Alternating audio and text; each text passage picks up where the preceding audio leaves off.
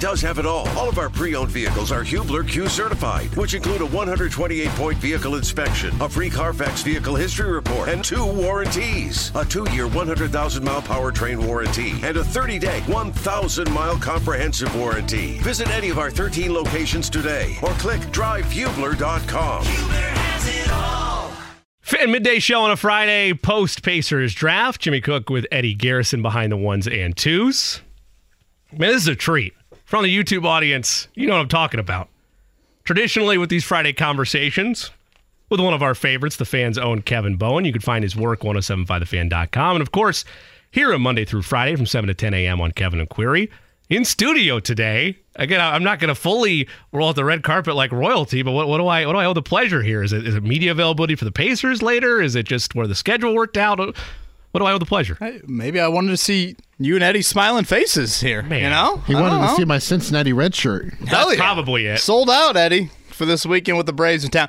No, I did have a little draft content action. Like you said, presser coming up at 2, but I feel like it's been a while. It has been. That I've been in studio, so with you. And I like to sit in the Jake Query chair just to manage all the technological difficulties he seems to hit every morning from 7 to 10 a.m., so I'd like to just kind of troubleshoot some of those. Does it help you also get more appreciation for the type of weight that he has to carry from 7 to 10? Well, let's not go there. Yeah, let's not feed the ego any more than it needs to be fed. Fair enough. Pacers draft. We already talked about it a little bit. Let's start with the first round with Jarris Walker.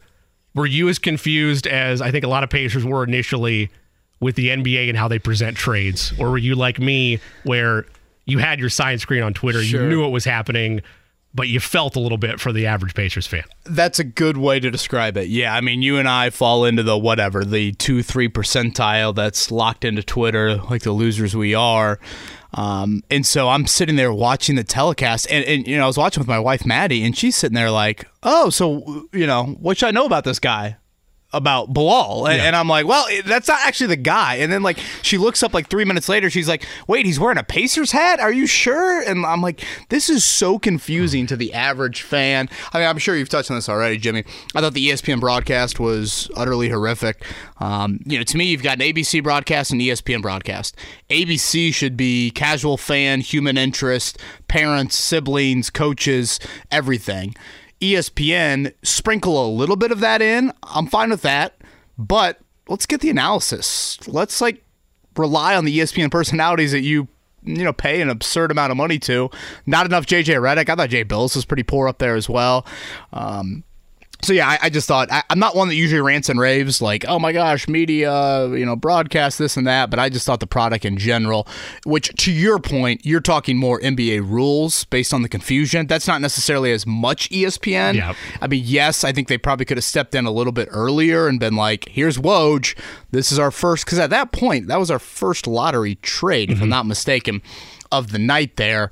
But I think the NBA needs to take a little assessment of the offseason and say, all right, let's stop with the stupid hat thing on draft night. Let's provide more clarity for our fans. I mean, this is what I've been banging on the table, and I know you have as well for the last couple of years because, and we'll have Dan Purcell on a little bit later, as I mentioned, top of the 2 o'clock hour, former NBA front office executive, and maybe get some clarity there. But it has to be a rule, but it's a dumb rule. Like, I don't get the semantics of it where not only the hat, but for all time, if Jarris Walker ends up being the next star of the Pacers, if they want to have a spot for him, I know I'm jumping way too far ahead here, but just this is what the fact of the reality is. If he ends up having a spot in the Pacers Hall of Fame, there's an exhibit about Jarris Walker, and it starts with his draft night selection.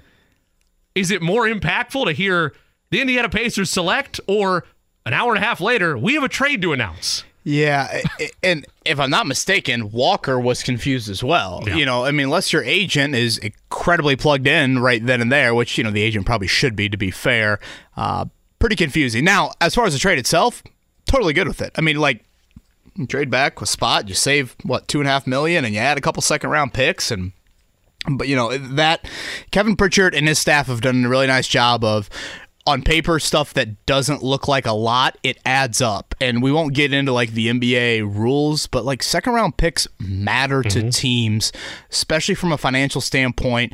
And so that is critical when you start to piece together future trade packages down the road. And Chad Buchanan said it to us earlier today when we had him on, of at some point, you're going to kind of turn the leaf over as a franchise and say, we're not trying to get 5 picks in one draft.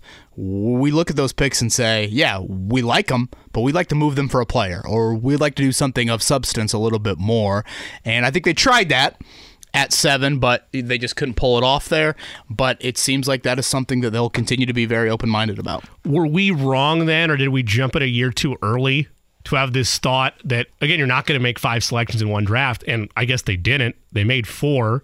And with the two-way contract ability, they'll still have a roster spot or two to be able to play around how they want to the rest of the offseason. But it did feel like at times, and I'm not mad about the way the draft went for them. I'm very happy with all the needs that they addressed. But it felt like we were anticipating or expecting, even if it wasn't with 7, some type of real movement that wasn't just 228 second rounders, which I don't necessarily hate. Like, the Wizards could be really bad in 5 years. They're not exactly a franchise that exudes championship pedigree. I'm not mad about that move, but they still end up with 4 selections where I thought there might be actual movement. Yeah, I mean, getting the future first was something I really wanted to see them do, and they did that with Denver. I mean, I do think you hear from Kevin Pritchard after the season, and he talks about the 2 big moves they tried to make at the trade deadline, and obviously that didn't happen. Right. You know, even again, Chad Buchanan on with us earlier today saying we tried very, very hard to trade for a vet. Unfortunately, those players weren't necessarily available. So I do think it's a reminder of, like, you need a two-way street. Yeah. I mean, I know this doesn't fall in the veteran category, but Chad said to us today, as soon as Cam Whitmore of Villanova got to 10, the Pacers started to make calls from 10 to 20.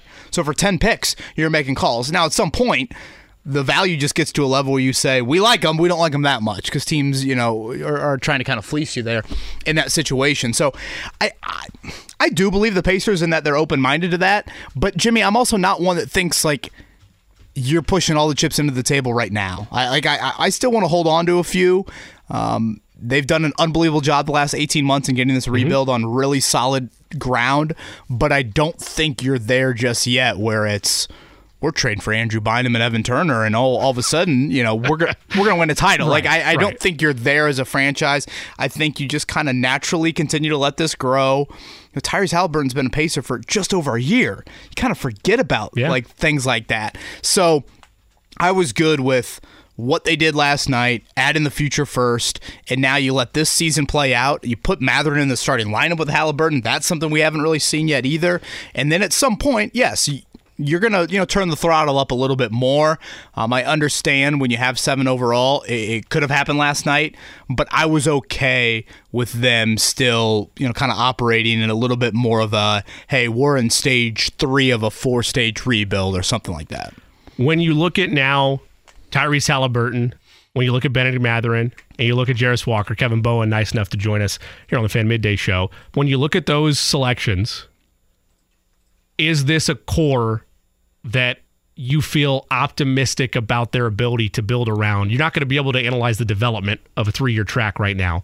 But when you look at the core they've now established and the hope that they won't be in the lottery next year, is this a nucleus when you were mapping things out mock draft-wise and the countless evaluation we did that I see what they're really trying to build when you plug Walker in there? Yeah. I mean, I think Walker was easily the best fit if you were purely going off that. I know you and I had this debate of, do you go best player available at 7 or do you go best fit? And they clearly told us what they did. They went best fit. If they want to go best player available, they would have taken Bilal maybe. You're thinking big picture of, like, let's take the biggest swing, I guess is probably the better way to put it, or even a Cam Whitmore. But they clearly went with best fit there. I think it's a group right now, and we'll see how next week unfolds, because we all know the first week of July is wild in the NBA. So when you and I have this conversation in July, it'll probably be different. But right now, I see a team that should be in that 5 to 6 range in the Eastern Conference, assuming health cooperates there. But, I mean, you're looking at a starting lineup of Buddy Hield, Tyrese Halliburton, Benedict Mathurin, Jarris Walker, Miles Turner, and a bench unit and some grouping of Andrew Nembhard and TJ McConnell and Aaron Nesmith, and I assume Chris Duarte is outside looking in right now, Ben Shepherd.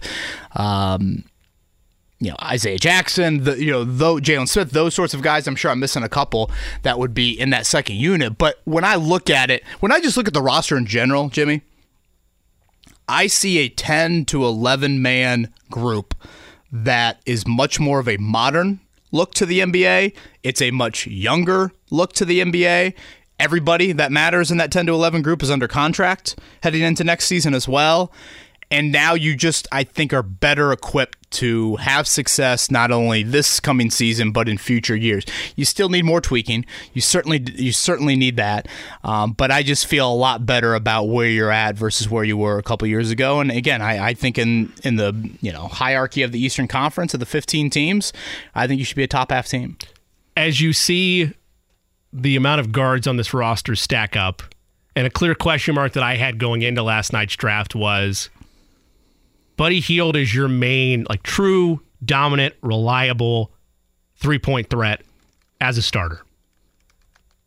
And if you're talking about dealing him at the deadline or perhaps trying to maximize where his value is, with this being a contract year for him, what are their options going to be the rest of the season with him? When you look at the shooters they've acquired and you're looking at how this thing's mapped out, does it change your evaluation at all, or where is your evaluation, rather, is probably the better question, of what Buddy Hield is for this team, just focusing on this season? Yeah, I know John has talked about it a lot. Buddy Hield's really important because when you map out the starting lineup that we just did, Mathurin was what last year? Was he 32% from three?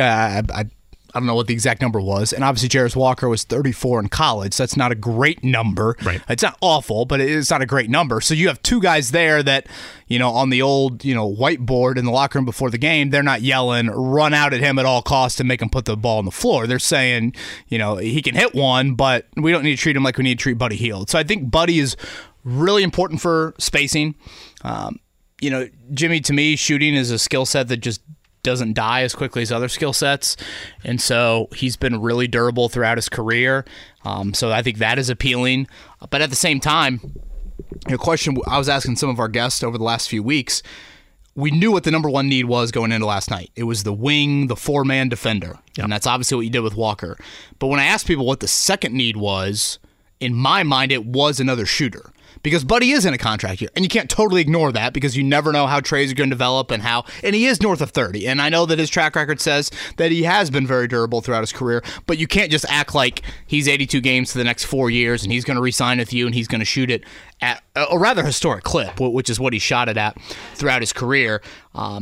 So I think it was wise to make the Ben Shepherd move and just get a little bit of insurance there.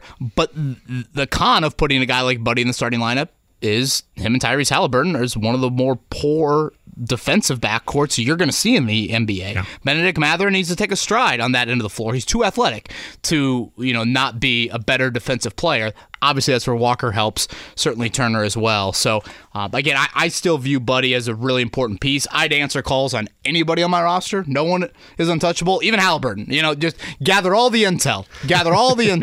Right. And obviously, there'll be price packages that will differ a whole lot for various guys. But I think Buddy is critical to this team.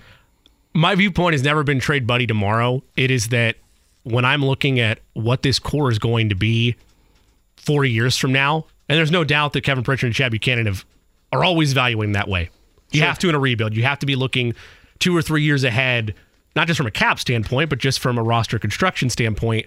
And I go back to your point of, I'm not saying he's going to get hurt. I'm saying once you get into that 32, 33, 34 range, some of it starts to lose its mojo. Now, shooting's always there. You pointed that out. I mean, shooting's always going to be there, but the price point would have to be such a favorable aspect of this extension, whenever it happens moving forward, for me to want him to be here for 2 to 3 more years. I think right now, to be able to be a leader in that locker room and be a starting presence that can help everybody else develop, I think is great. But you're right. They know it's a contract year for him, and I'm not saying he's going to get the full Miles Turner treatment, but he would be a very attractive piece if at the deadline you're looking to either gain assets or gain another veteran somewhere. Yeah, I mean, obviously this is worst case scenario, but if you have a big injury to Tyrese Halliburton, the season starts to go down a really poor path, yes, trading Buddy Hield at the deadline to a contender you would think would net something in return. But I'll reiterate, Jimmy, again, I think he's vitally important because the person that you would seemingly plug into the starting lineup ahead of him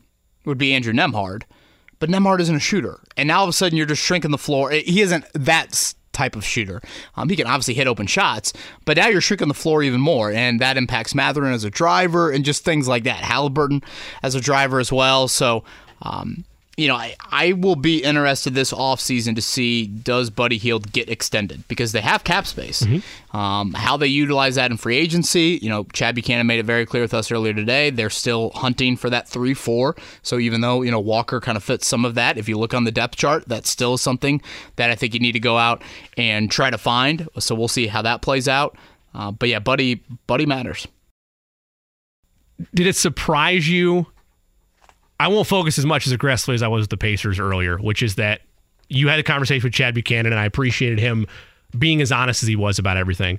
And I agreed as well that I don't really see a fit here for Trayce Jackson-Davis. I don't. Like, with where he is with his game and what the Pacers have at the power forward slot, I don't get it. Now, you and I don't have to have this discussion that I've already had once today, which is that there's semantics here where it seemed like to me on Twitter, Trayce Jackson-Davis was upset immediately after the Pacers passed him in the second round. Could have been a number of different things. Perhaps it was just he was mad that he wasn't taken earlier in the draft. Right. It feels weird. 12:30 in the morning, he still doesn't know where he's going. Yeah, it could have been frustration. It feels weird to me that if you were told by your agents or by scouts that you were going to be taken in 17-20, that you would wait until after the 47th pick to make a tweet like that without it being personal. But either way, were you surprised at his fall specifically? Because we talked about Cam Whitmore's fall, but I was rather taken aback and really felt bad for Trayce that even though he ended up in, I think, a perfect spot at the end of the day, there was moments watching that draft, Kevin, as I was trying to stay awake, where I felt like maybe he should have stayed. Because he was not told, oh, you're going to be a back end of the second rounder. Like, that was not the evaluation on him. It was late first, perhaps early second. And for it to be that late in the night without his name called, there's an argument to be made that maybe he would have been better off staying and he got bad information. Oscar Sheboy stayed and went undrafted. So Sure. Unless he all of a sudden became a 40% three-point shooter next year in Bloomington, I don't really know what staying would have done for him. And plus, I do think there's an element of does he just want to move on to the next part of his life? It's very fair. Sure, there's a lot of perks to being an IU basketball player. There's also a lot of pressure. Yeah. And I think if you would have written out the 30 NBA teams that Trayce Jackson-Davis would fit the best with on paper, before last night, he just went to the best one. Yeah. And I'm not saying that because he's playing with Steph Curry. I guess there's an element of that. But if you look at Golden State, and again, it's kind of multifaceted, Jimmy, look at their roster. There's nobody over 6'9" on their team. Yeah. JaMychal Green's 33 years old, and he's 6'9". They are small. Mike Dunleavy said it last night. He's probably going to be a roster guy. Dudes that get drafted 57 overall are not automatically on an NBA roster. The Pacers, to your point earlier, they'll likely two-way contract both of their guys. I don't think Trayce is going to be a two-way guy in the Santa Clara Mad Ants or whatever their G League team is. Santa Cruz Warriors. Thank you on that. God, the fact that you know that. And I'm afraid you're right on that too. And then the last point is, similar to Jalen Hood-Schifino with the Lakers, with how the Lakers and the Warriors are constructed, their 8th, 9th, 10th guys cannot be making $8 million annually. They have to kind of be rookies, and that's what they have. So, Trayce, I think, walks into a situation where, unlike, again, 95% of the league that would have taken him late in the second round, first off, they're telling him, you're not going to be on a two-way. We have no bigs, really, especially young, promising bigs, and there's also an opportunity for some playing time. And for both parties involved, if I were Rick Carlisle, I wouldn't have wanted drafted Trayce and think to myself, oh my gosh, here we are at game 13, and I'm literally answering questions about why Trayce Jackson-Davis isn't playing. How many times did Rick have to answer questions last year about Isaiah Jackson and Jalen Smith's playing time? Sure. Imagine if that's now Trayce in that mold. And again, I thought Chad was really candid with us about Trayce and explained it very well. Kind of a mutual interest of, guys, look at it on paper. It just doesn't look good for Trayce here in Indiana. And Chad said it to us earlier today. They've got 4 centers on this team right now.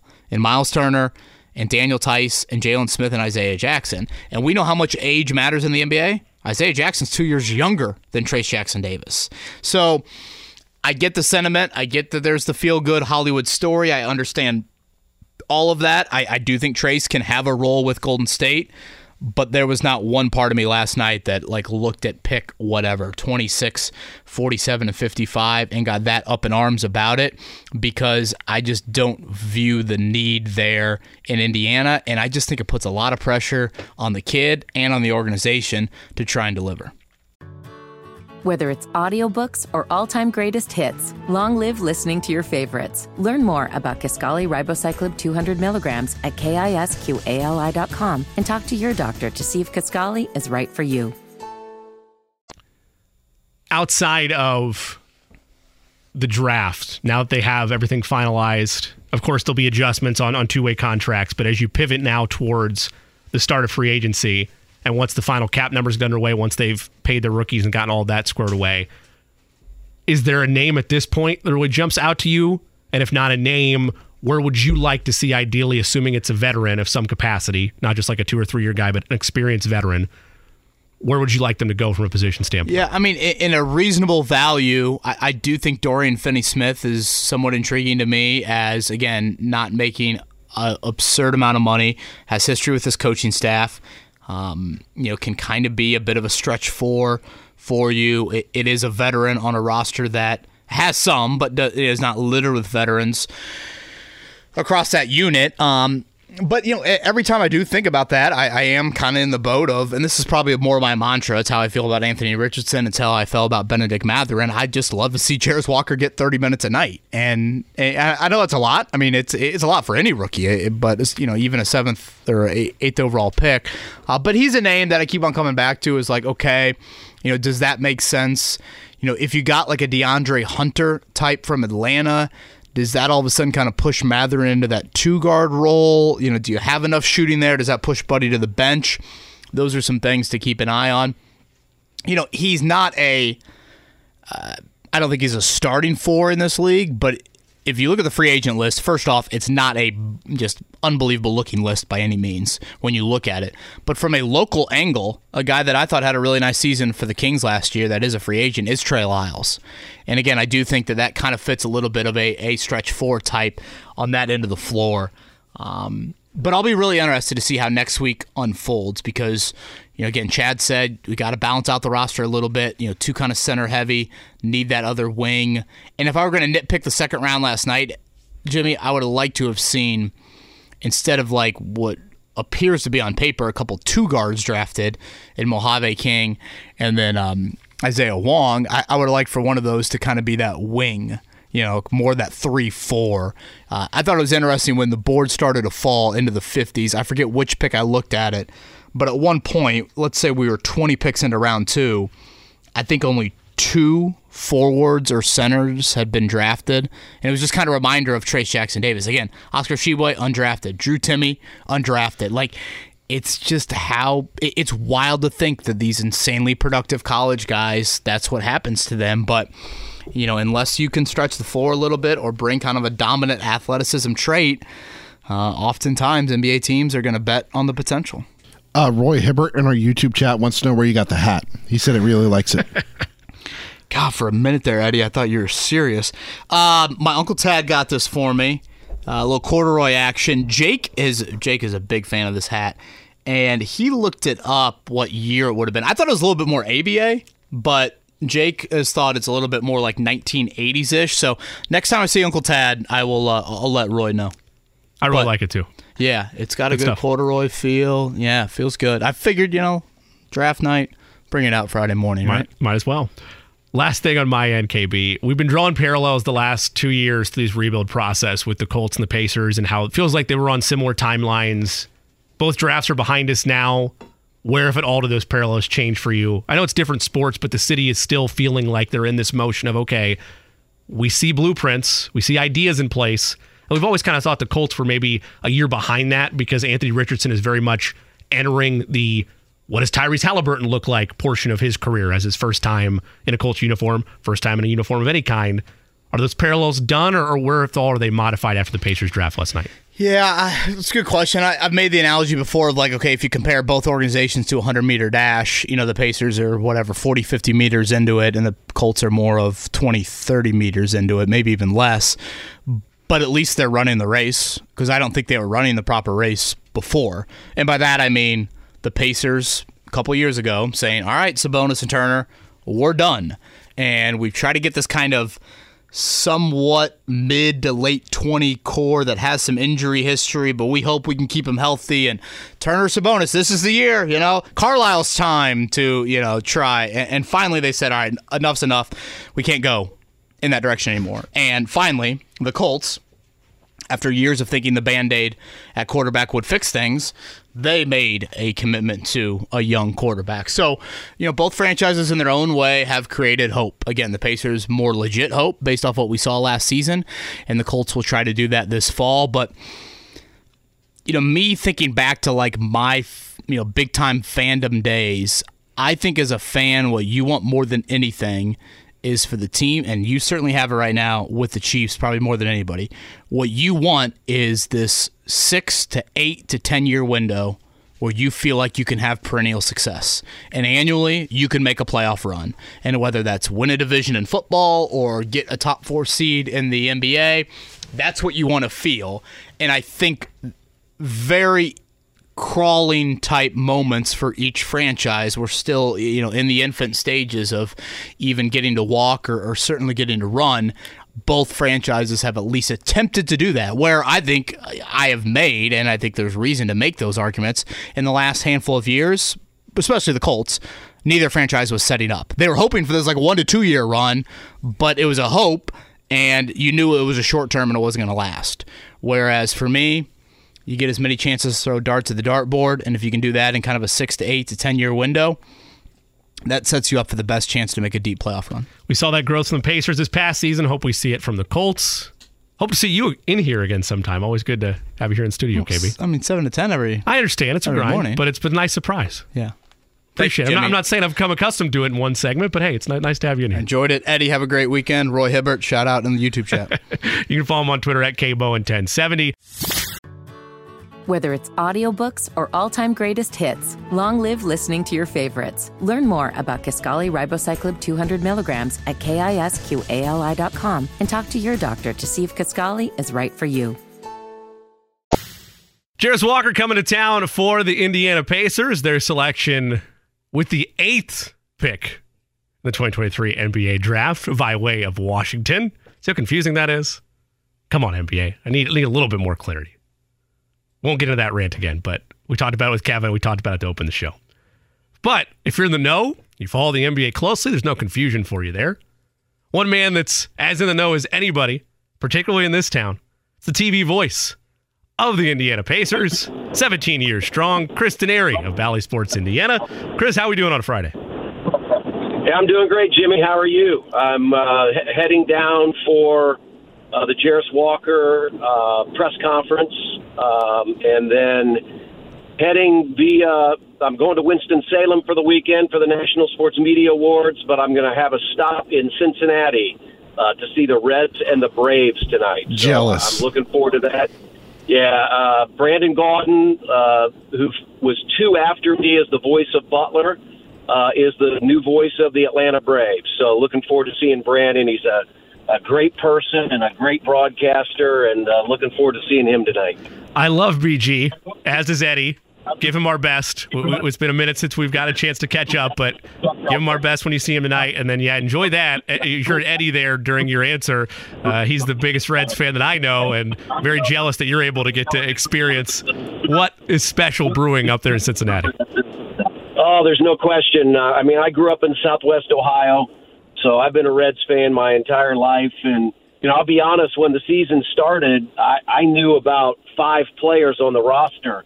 But they've done a great job of bringing up the young guys. And, honestly, it reminds me of what the Pacers are doing. They've got bright young talent, and so it's exciting to watch. And, I'm excited about this Pacers group, adding Jarris Walker,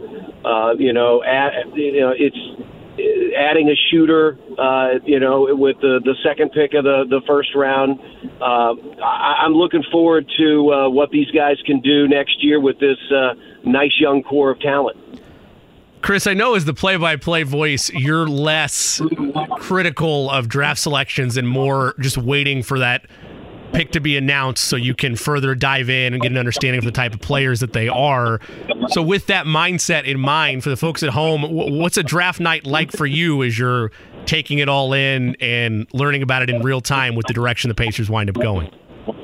Yeah, we had all of our broadcasters at the Midtown in Carmel last night. We had a great crowd. I mean, I think they had 800 to 1,000 season ticket holders and Pacers fans there. So, we were out there with the people that support the team, that are fans, that are, interested on a day-to-day basis. So, I think I've done a good job of following it, but there are clearly, far more people, the Tony East and the Scott Agnes and the Caitlin Cooper, they've been on this draft from day one. As a broadcaster, whoever is on the team, that's who I'm going to deal with. And so, excited to the Pacers needed, more rebounding and better defense. Chad Buchanan talked about that on the morning show. They add another shooter in Ben Shepherd out of Belmont. I'm excited to see how they utilize these young, talented players with the other young, talented players they have on the team. You're right about the Midtown excitement. My nephew Declan was out there. I got some pictures from the family, and just the Papa shot, seeing Boomer, the Pacers atmosphere. It was great, and obviously I was jealous. I couldn't be out there. I was just watching at home with fam, but it's always good to see the way the Pacers are involved in the community and those type of events. You mentioned as well, though, from your standpoint, when you did learn that it is Jarace Walker and you're mapping out, at least in your mind, what this could look like when they eventually take the floor here in a couple of months. Feels like a perfect fit. What are you most excited about the freshman from Houston? Yeah, I think, honestly, in the front office and the coaching staff are the first to admit it, the downside last year was the defense and the rebounding. The upside was on the offensive end. This team could score with any team in the league. They had the 10th best offense. But the defense was a challenge, and I think Jarace Walker provides a big, strong body. He's one of those guys. He's sort of like Benedict Mather, and he does not look like he's 19 years old. He looks like he's NBA ready, and I think it will add to the competition in that front court. And so Rick Carlisle and his staff toyed with a lot of things late in the year when Turner wasn't playing, when Halliburton wasn't playing. Aaron Nesmith had moved a little bit to the 4 position. Jordan Wara was coming off the bench at the 4. But I look at Nesmith, and he can play the 4 in a small ball 4, but he's better suited to play at a 3 position, I think. So I just think there are a lot of opportunities. That'll be something to watch in Summer League, how these guys fit in. But more importantly, once training camp starts in late September, early October, you'll get a little better feel of what the Pacers organization is trying to do. And we still have, this is just the first step of getting ready for 23-24. You have free agency, you have trades that you have the opportunity to make. So like Chad Buchanan said earlier today, I don't think this Pacers group is done with what they're trying to do. The next couple of weeks will tell us what they're going to try to do. TV voice of your Indiana Pacers for Valley Sports Indiana, Chris Denary, nice enough to join us on the Fan Midday Show. You can follow him on Twitter at Chris Denary. You mentioned Benedict Mather in the early goings. He mentioned from his end-of-year press conference that there were clear areas where he needed to improve. He highlighted on the defensive end. He highlighted effort for every play. I love that honesty from players and the ability to, be open and clear about where they need to improve. As you evaluate and look back at what he was able to do last season as a rookie, how paramount is that development, particularly on the defensive end, to reach the levels that Rick Carlisle expects this team to be on the defensive side of the ball this season? Yeah. Guys have to improve individually, and then that will improve as a team. If you can take care of your own business defensively, they always say guard your yard, right? And each individual has to do a better job with his man. That is where Benedict needs to take another step. I think his perimeter shooting, it started out much better than it did early in the year. But again, it's a long season. You're making that adjustment from college basketball to the NBA. But there's no question that this is a young man that's going to put in a lot of work. You saw that during the regular season. You've seen that this summer. I mean, he's a guy that is going to do what he needs to do to get better. And you don't oftentimes see rookies come into the NBA and average 16 points a game or better. And that's what he did last year. And I think, he made the adjustment late in the season. He was a bench player. He was coming off the bench. But late in the year, they made a little bit of an adjustment. They moved Buddy Hield to the bench, and they started Benedict Mathurin. And so I think that was a good adjustment for him to see what it's like to play against frontline starting players day in, day out. And that's something that, he will find that, is a little bit different than when you're coming off the bench. Chris, you're around this team as much as anybody, covering them on a nightly basis throughout the season. And we know with roster construction how important it is to have veterans within that locker room that are able to help guide things and help show the ropes for rookies that are looking to get their footing sooner rather than later. When you look at this team, you look at the continued familiarity of what Rick Carlisle wants from Tyrese Halliburton, a second year from Benedict Mathurin, and then, of course, true veterans like T.J. McConnell, Buddy Hield, Miles Turner. Where are those biggest voices, or where is the collective communication needed by these veterans to help if the Pacers really want to be out of the lottery next year? Yeah, there's no question, and clearly Tyrese Halliburton is the leader of this team. I mean, he plays with such joy. I've called him the Pied Piper, right? I mean, you have to follow him because just the way he carries himself on and off the floor, he's a joy to be around. One of the things the Pacers did last year coming out of training camp, they had James Johnson with the final position because they felt that they needed a veteran voice to just help, coalesce the locker room. And it was a terrific locker room. I mean, if you talk to the athletic training staff and other people around the team, and many of those people were veterans, they felt it was one of the best locker rooms the Pacers have ever had. And so James played a role in that. The question is, will the Pacers want to do that again? Free agents are James Johnson and George Hill, but you're going to be limited on roster spots right now. I think Chad Buchanan said today, right now they really only have one roster spot. So it'll be interesting to see as the summer goes on and into September, what they intend to do. Do they feel like they have enough veteran leadership with those names you mentioned, or do they feel like they need to have, one of those type of, 13, 14, 15-year veterans to help in the locker room as well? Chris Denari, TV voice of the Indiana Pacers for Bally Sports Indiana, with us here on the Fan Midday Show. Chris, when you look at a player like Chris Duarte, who is still very much not only a part of this team, but fighting for positioning on this roster, where do you need to see, regardless if it's here or somewhere else, what have you seen from Chris Duarte to this point in time in his career? I know he struggled with injuries as well, but where do you need to see his development if he wants to be a valuable piece or a valuable contributor to the Pacers moving forward with where this rebuild is?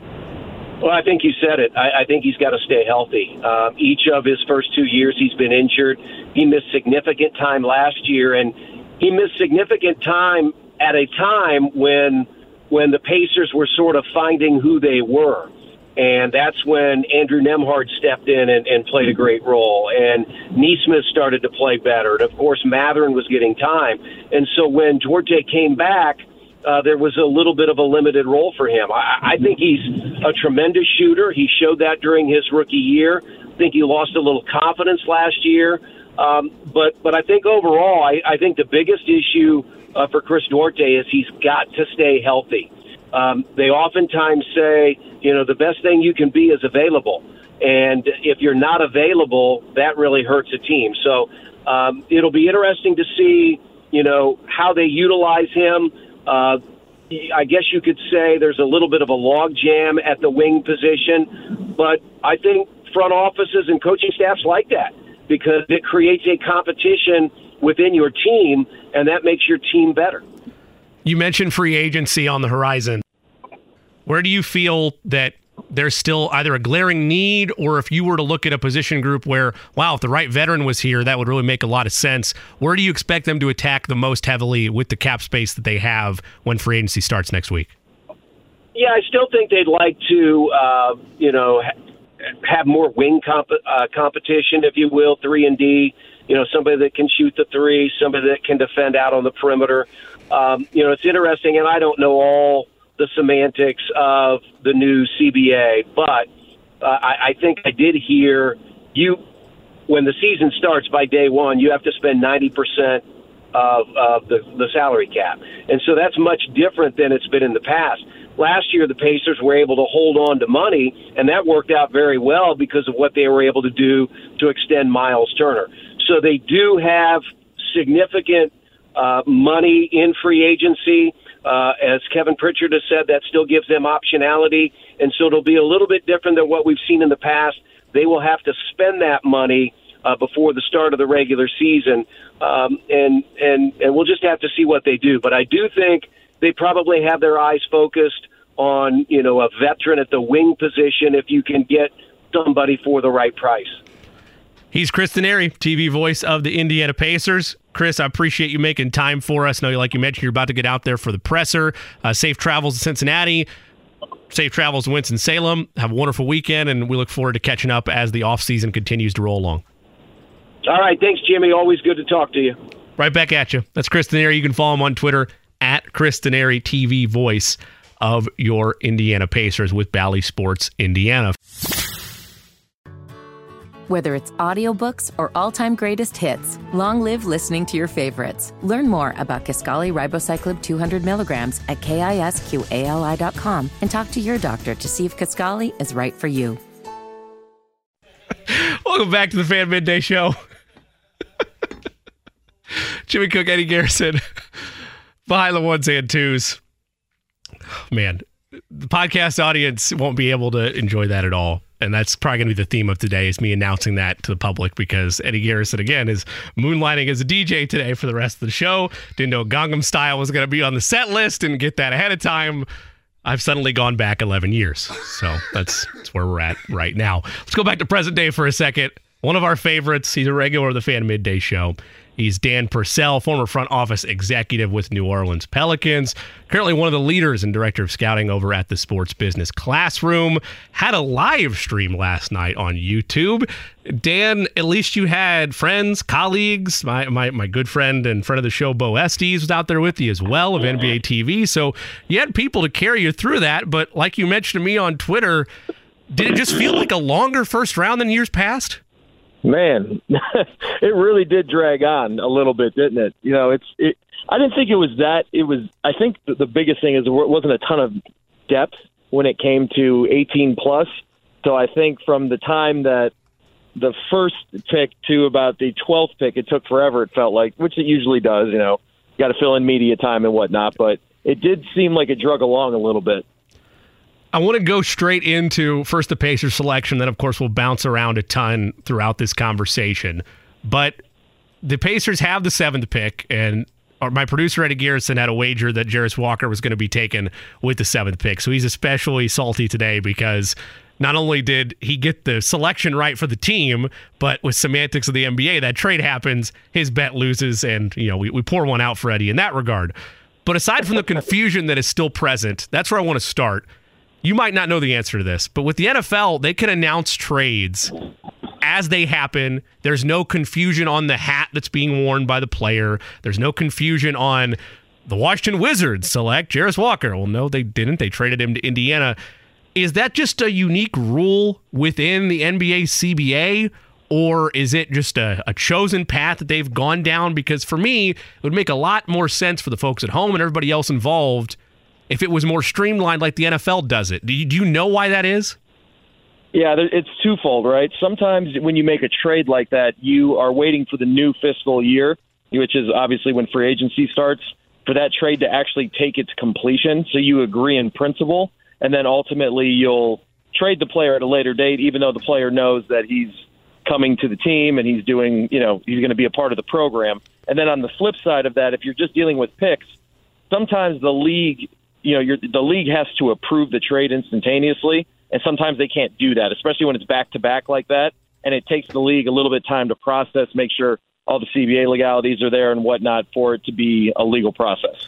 So it's on the legal side, whereas with the NFL, it's a little bit more loose with where the fiscal year is and where their rules are, because you can have that same thing happen.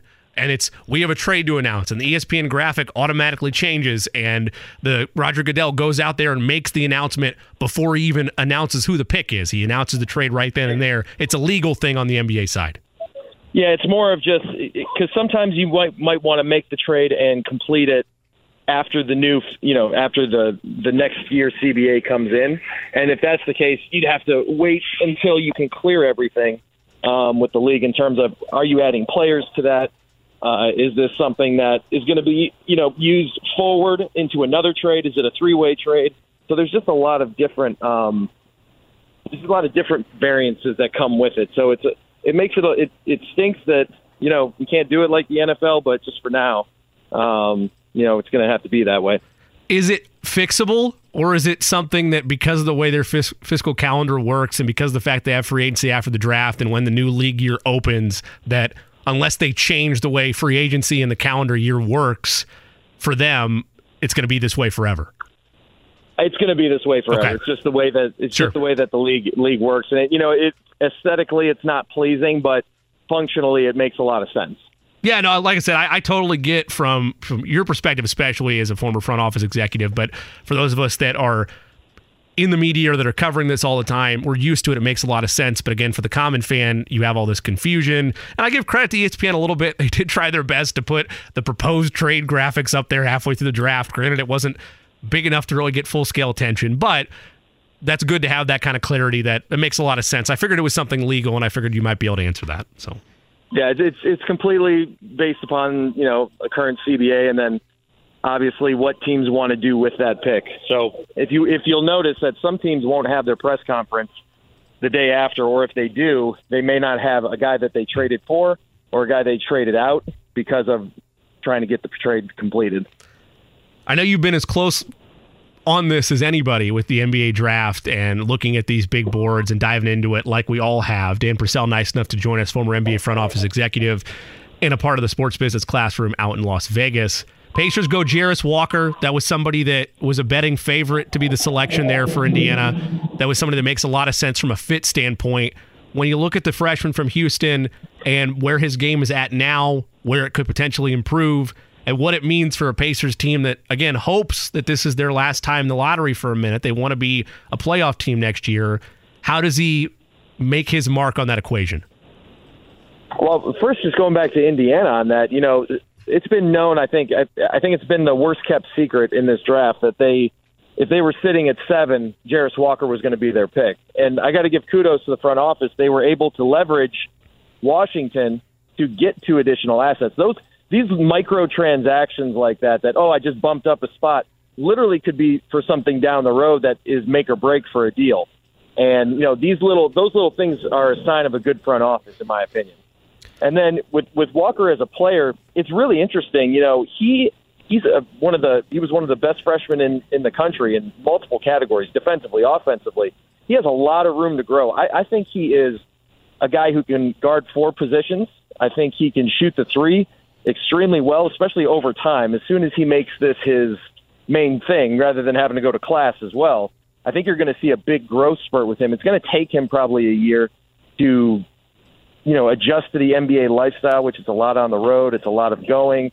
It's working out every day at 8 a.m. or 8:30 a.m. because he's going to be a rookie in the early workout slots. And, it's just going to be interesting to see how long it takes him to be the player that I think he'll be, and I think Indiana thinks he'll be. But I love the pick. He's one of my favorite players in this draft. I think he has really good upside. He's a good kid, too. I think Indiana hit a home run with this one. When you look at where the Pacers are right now, and we'll get to Ben Shepherd in a second, or I guess we can throw him in here as he's a first-round selection, and you would think that he's going to be in contention in his development for a meaningful role on this team. When you throw Shepherd in there, when you look at Jarris Walker now, you look at a potential starting 5 involving Benedict Mathurin, Buddy Hield, Tyrese Halliburton, Jarris Walker, Miles Turner. Where do you view the Pacers from the national perspective of how they've built things, and an Eastern Conference that you and I emphasize a number of times over the course of the postseason appears it has vulnerability for immediate turnarounds, maybe not to the very top of the conference, but to make some noise if you're on the right track of a rebuild like the Pacers think they are? Yeah, I think maybe I'm not as high as you are they a playoff team next year? I think a play-in would be a good step for them, and it's not because of lack of talent, it's because lack of development.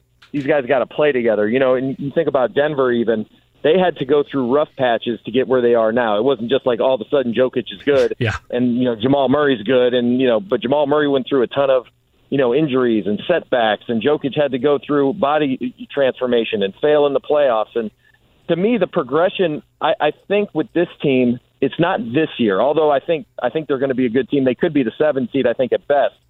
I would like to see them get to the play-in this year, and then that next year is the leap year, because you're going to have Jarris Walker on year 2. Halliburton's going to be coming up on his extension, so he's going to be into that second contract. Obviously, you have Mathurin. He's going to still be on his rookie scale, but he'll be year 3 in. So I think really guys turn historically at about that 2.5 to 3 years. And I think that's when Indiana's going to start really making a turn. And I think you'll start seeing them go after more veterans. Maybe not this year, but it's most likely next offseason. They may start to be a player in the secondary free agent market.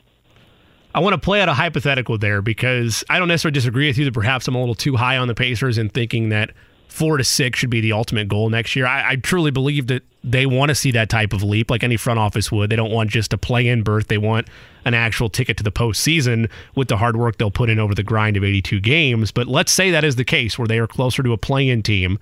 I want you to put on the role as being a member of the Pacers front office. Buddy Hield's in a contract year. He's always going to be linked to trade rumors because of how valuable he is as a shooter. If you're looking at the Pacers and they are in the conversation of, let's say, 8 to 10, they're not that 7 spot, but they're 8 to 10 on that window by the trade deadline, is that the time to cut bait on Buddy Hield? Or when you look at what he still can bring to a team like the Pacers that are young and he's obviously an experienced veteran, is he someone you would want to try to retain long term?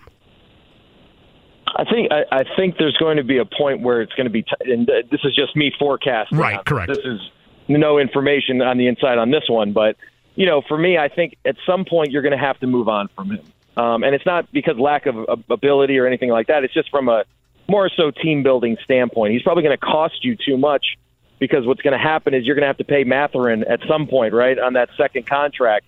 And if Buddy Hield wants 3-4, probably wants 4 years. Going to be really hard to start overlapping that with the second apron and the first apron on the tax. And I know Indiana doesn't want to be a tax team. So you're looking at it as they probably have to move on and get what they can for it. And, if Buddy's playing well, which contract years most guys do play pretty well, you're going to be able to get 1 to 2 first-round picks most likely, or maybe a player and a pick off of it. And to me, you have to get something for it. So his name will be linked with the Lakers, the Clippers, the Heat. His name will be linked with them all year round. And it's obviously, they don't have the assets at this moment really to give something of value back to Indiana, but it'll be interesting to see how it plays out. Dan Purcell with us, former front office executive at the NBA, leader of the sports business classroom, along with a number of different heads that they have there at that event that's year-round, but also takes place primarily at Las Vegas Summer League coming up here in a couple of weeks. Dan, you mentioned the Denver Nuggets, and that's an example that we've pointed to over the last couple of weeks for hope for the Pacers if you're willing to practice the level of patience that the Nuggets were. You highlighted what we had been talking about, that there were injuries, there were missteps, there was need to be able to see Michael Porter Jr. initially out of the draft having back concerns, be able to put all that aside and be able to be a valuable player. The acquisition of Aaron Gordon, Bruce Brown coming on the way that he did, and now is going to get a big payday. For small markets like the Denver Nuggets, like the Indiana Pacers, not the fans, but the front office, how challenging is it in today's win-now society? At least it feels amplified, right? Everybody's always been trying to win. But in this win-now, we need it right now mentality, how hard is it to practice the type of patience that the Nuggets did with that core? It's hard because first off, it's a win-now league, as it's always been. But with the new rules coming in and the way that the new... Whether it's audiobooks or all-time greatest hits, long live listening to your favorites. Learn more about Kisqali Ribociclib 200 milligrams at KISQALI.com and talk to your doctor to see if Kisqali is right for you. economy of the NBA is going to be in terms of the collective bargaining agreement, you're seeing a lot of teams adjusting with their second-round picks to be older guys who have already been seasoned, been playing. And that's something that, we can have a whole conversation on the transfer portal and guys playing 5 years in college and all of that. We can have that, debate on another day. But what's the result of that, literally, is that these teams have guys now that they're drafting and they're 5-year seniors, or they went to school for 4 years, or, they're there for a really long time. And that extra two-way slot is really the key, in my opinion, to the small market teams being able to make it. You have to hit. If you're going to be successful, if you look at Denver, if you even look at Golden State, you have guys that played in the G League that become role players on your team, and you have to create that, and you have to cultivate that. And I think that's big for Indiana this year. Is they got to find the two-way guy, or a G leaguer that can impact them. Maybe not this year, but maybe get his beak wet a little bit this year. But it's the next year that he can step in and get a role. One of the biggest storylines last night was the free fall of Villanova's Cam Whitmore, projected as high as anywhere from a 5 to 10 range at times from different mock drafts, and maybe at his worst case it'd be 13 to 15. The free fall happened last night. I know you still have sources within the league, but perhaps you didn't get clarity on this like I was still searching for into the wee hours of the night. There were reports that maybe there were medical concerns with him. Earlier in the week, there had been, his workouts weren't flashy enough or gave a taste in the mouth of some teams that perhaps they didn't want to give the draft expense to him where he was projected. And I know those projections are just there, like you throw them out once we get into the draft. But did his free fall surprise you? And ultimately, when he ends up being selected, where was the value at Cam Whitmore at that point? Because Pacer GM Chad Buchanan was on our morning show, Kevin and Query, today, and he mentioned they had tried to go get Cam Whitmore, but the price was just too high, even to that 17 to 20 range that they were willing to spend. Yeah, so Jamie, you should have watched our live cast. I went into the whole deep dive here on him.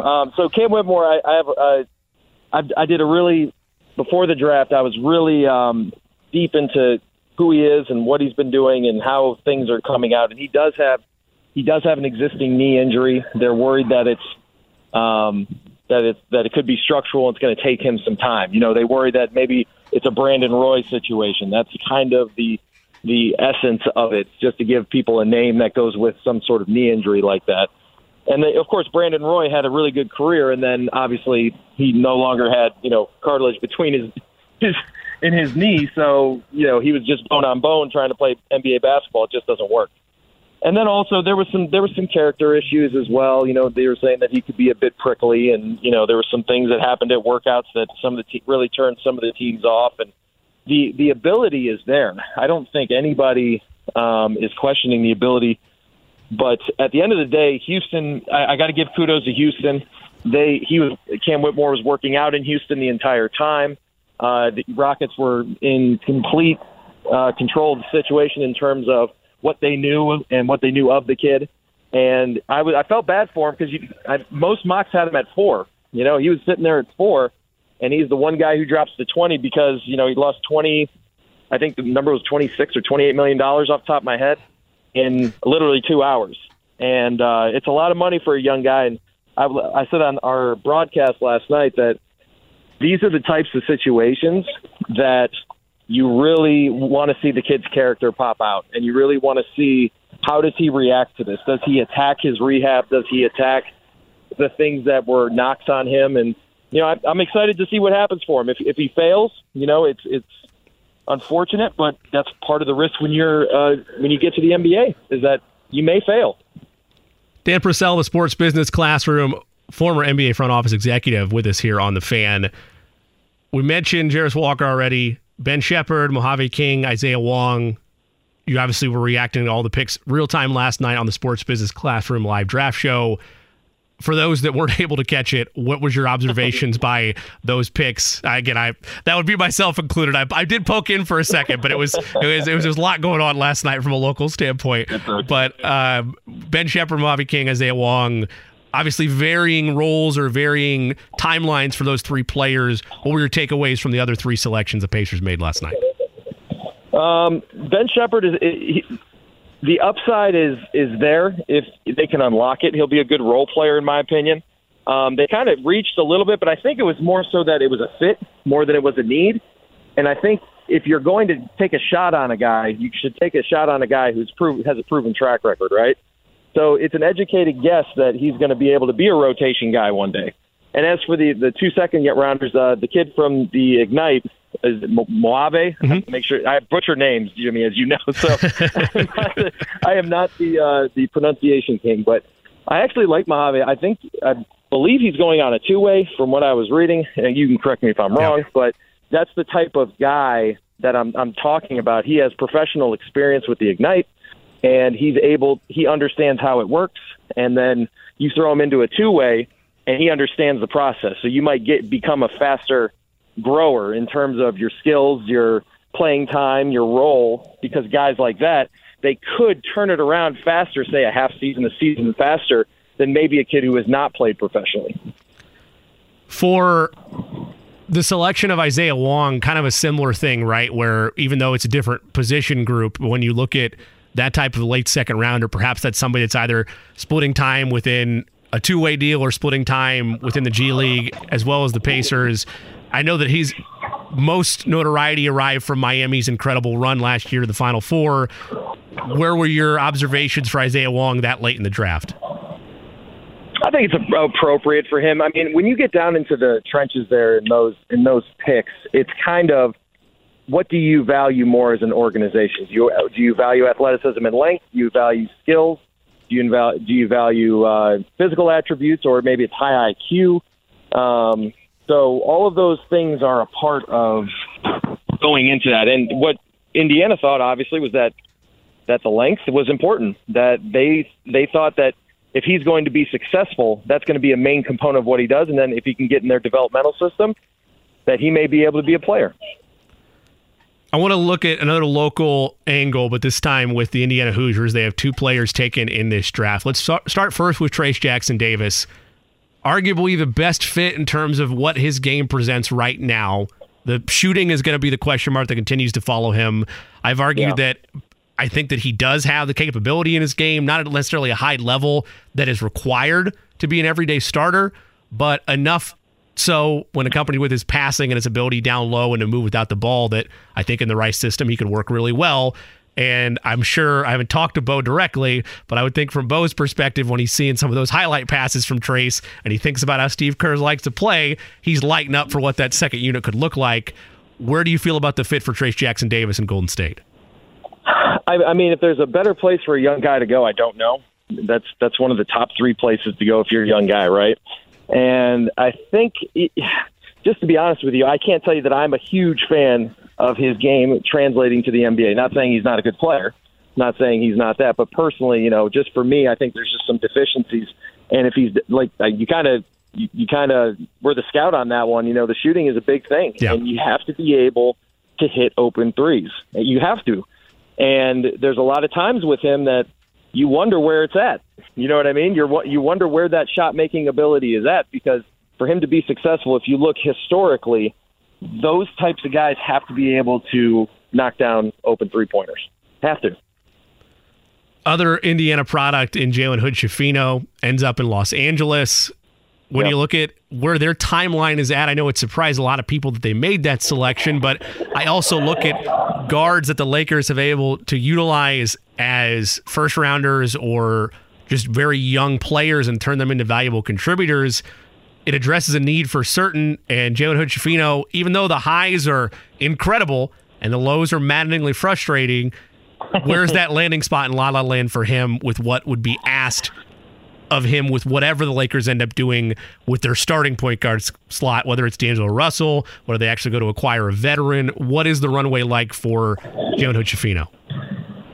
I think, well, first off, as a player, I really like him as a player. I think when you have a guy who's physically has a really good base to him, you can start there and build from the ground up. You know what I mean? It's like a really good place to start.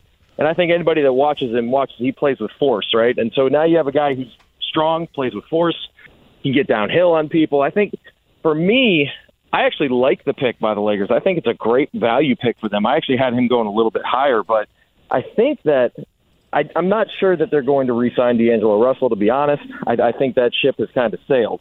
So there may be some minutes in there for him to develop, but I would look for him to more take a back seat for the first half of the year.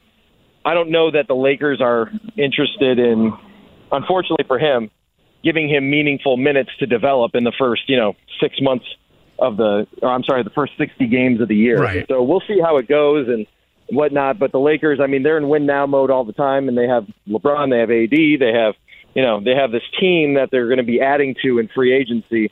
And then obviously maybe they'll pull that Buddy Hield trade on top of it. If they are to pull Buddy Hield away, then that obviously takes a lot of minutes away from him.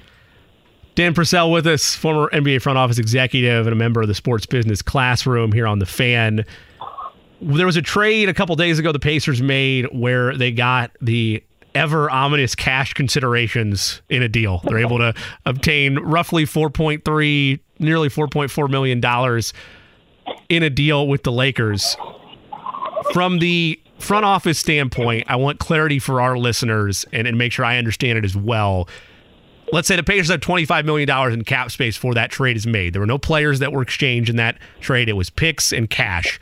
That doesn't automatically make the Pacers have $29 million in cap space now, correct? No, that does not mean that. No. Okay, so what can they do with that money? Like, what is utilized for that money in a hypothetical adding $4.3 million in a trade? You pretty much save it in the piggy bank for later. It's not to the cap per se. It's just cash exchange between two teams. You're allowed to take X amount of cash in between teams in trade for the year. That's capped as well. But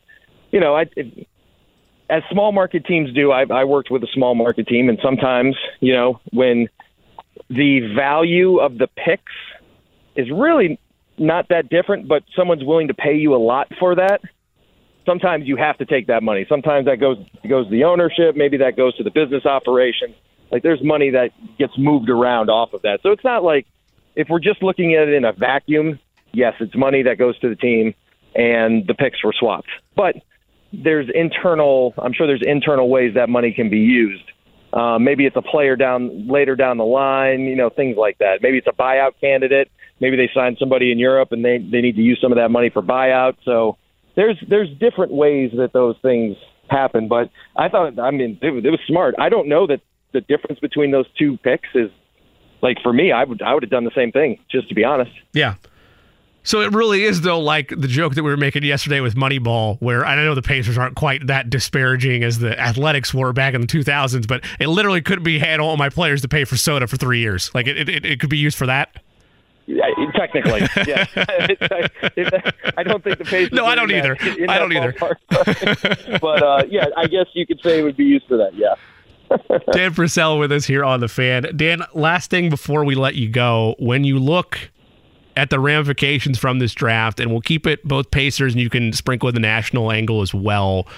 What is next with a team like the Pacers with about $25 million or so? That number will come a little bit down once they sign their rookies. But if they're looking for a veteran, if they're looking for another shooter or another wing, what is available for them with this free agent class that would be appealing, not just from what the Pacers could spend, but also for a player that would be the right fit to come to Indiana?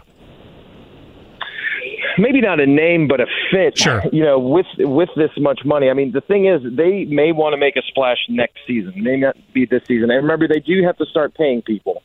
So, yeah. You have money this year. I would say, if it's me as more of a role rather than a name, I'm looking for wings that are athletic, that we can switch with. Maybe a mentor type person, somebody that's been in the league a little while and can kind of be a positive impact along with playing with younger guys.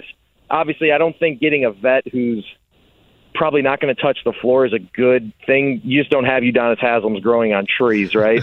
Guys who aren't going to be malcontent about not playing. So for me, I want to get a guy who can play. I would prefer a wing, maybe a backup point guard, just to maybe have Halliburton play off the ball a little bit, but.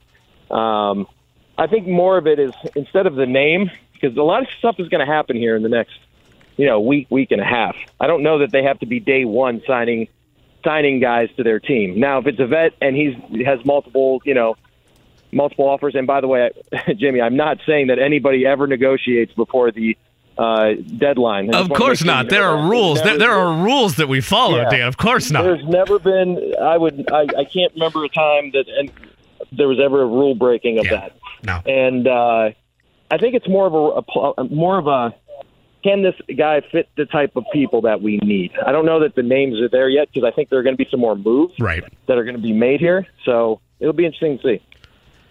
Dan, it's great to catch up. Always appreciate your insight. I know you'll be heavily involved as a director of scouting with Sports Business Classroom with what's going to happen with free agency, but also the great event out there in Summer League. Anything else you want to plug in that regard with you guys are just about 3 weeks away, if that, from the start of Summer League and the revamp of Sports Business Classroom.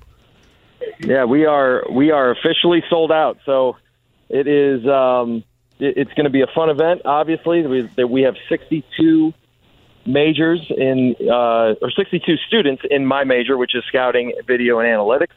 So I always tip my cap to those guys because we always have the highest number. And I was having fun with Bo yesterday on that because he does broadcasting. And but it's just a great program. The immersive experience is just unlike any other. The access to NBA personnel is unlike any other, and it doesn't guarantee you anything, but it gets your foot in the door. And there's no other program out there that does that.